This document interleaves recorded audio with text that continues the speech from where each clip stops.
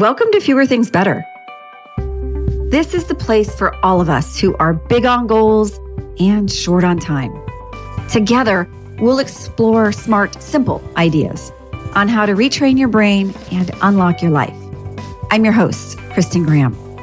Let's get started.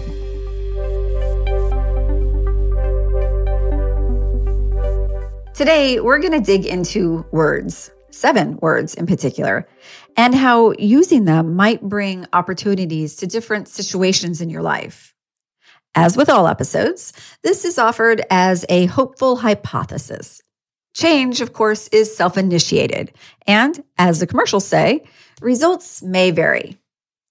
But change can also be the match that sparks hope.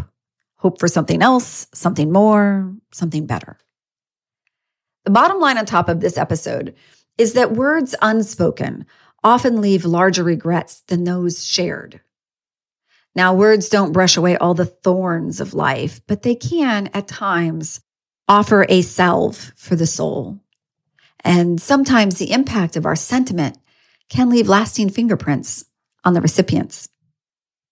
I've been reading the book, The Power of Regret, How Looking Backwards Moves Us Forward by Daniel Pink.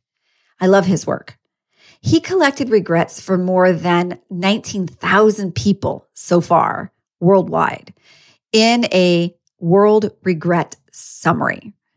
By understanding what people regret the most, he says, we can better understand what is most valued by people. In the end, offers Pink, what gives our lives significance and satisfaction are meaningful relationships. But when those relationships come apart, whether by intent or inattention, what contributes to the residue of regret is often the inaction that follows. We don't know what to say or do, so we say and do nothing. And that sits in our brain and in our gut for years to come. Err on the side of showing up, says Pink. And if it's awkward, then it's awkward and you'll live. But if you don't show up, it's lost forever. I love that insight. And you don't need the threat of regret to have meaningful moments in everyday conversations. Quick, simple shares can have impact in the here and now. In addition to creating or deepening connections, words help you step forward and stand apart. There's a great quote I love that says, "Go the extra mile. It's never crowded." And that is certainly true of words. So many words are available to all of us, and yet so few of us use them to their full potential or use them at full volume. So today, I'm highlighting a few phrases that you've likely used many, many times. My intention, however, is to nudge them forward again as powerful ingredients for powerful conversations.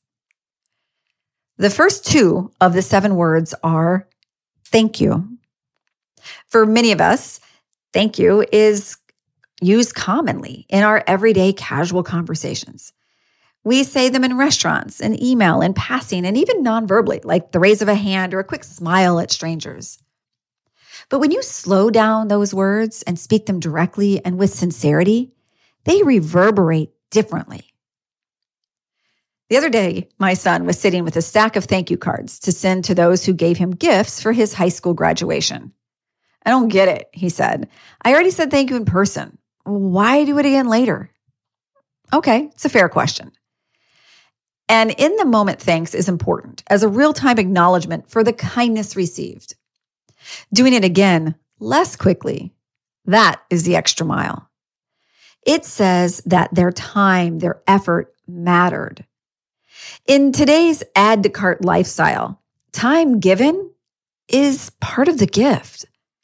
When someone offers you their insight, support, and yes, even gifts, they have invested in you. There are so many shortcuts available, and they chose the longer route. So saying thank you is a bright yellow highlighter, quick to use and hard to miss. You don't need a stack of cards to send your thanks. A picture, call, conversation, they all express appreciation. It's not the modality that matters. It's the acknowledgement of the effort. There's a difference when thanks is heard and when it's felt. When sharing your thanks, be sure to make it a full sentence or two. Sharing the meaning behind the effort is a gift back to the giver. And thanks are just as important, sometimes more so, in our work life. This is often where so few thank yous are even offered, so it's a chance for you to stand apart. The next 3 words that make a difference are, I love you. I know, those are loaded words, and for a reason. Love is one of the most personal and complex emotions us human beings experience. So let's scan out and take a look at love on a macro scale. The study of evolutionary psychology explores how we humans are hardwired for survival. And while it is possible to live independently, humans have the instinct for attachment, not just to survive, but also to thrive. And to reinforce this, feelings of love and attachment have a physical reward. The brain and body share information through neurotransmitters, which carry chemical signals across neurons. Expressions of love evoke feelings. These feelings, in turn, release chemicals like serotonin, adrenaline, and oxytocin. So these 3 words pack extra vitamins, emotionally and biologically. Expressing your love to another person is an emotional paperclip, clasping meaning to that connection. At our most basic root, we want to know that we matter, and it matters that we know.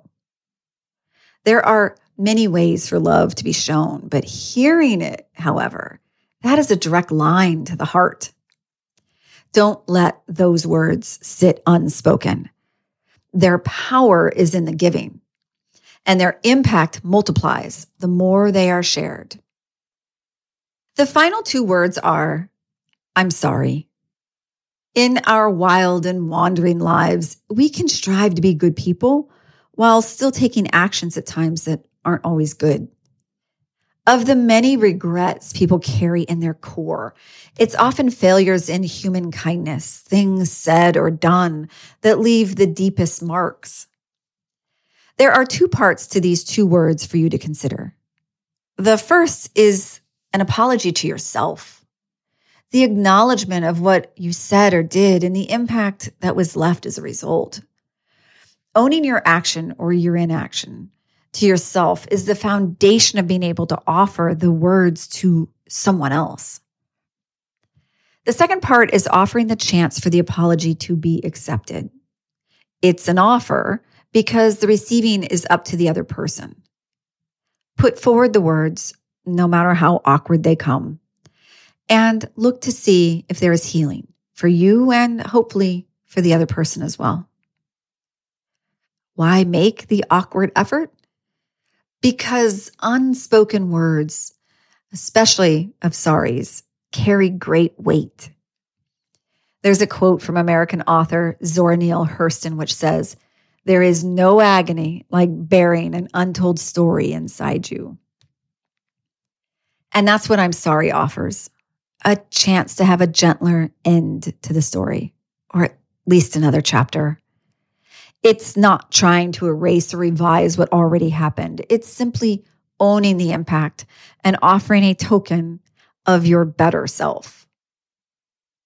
7 words, each with powerful potential. Thank you is acknowledgement. I love you is attachment.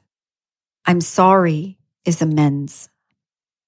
Pay attention to who came to mind when you heard these words today. It's better for words to be a little awkward than lost forever. I hope all of the words offered a pathway on your journey, and I hope you also receive them many times in return. And until next time, I hope you take good care. Thanks for listening. You can find a lot more like this over on unlockthebrain.com or follow me on LinkedIn or Twitter. And if you found value in this podcast, please take a quick moment to rate or comment. Thanks so much. And now let's go do fewer things better.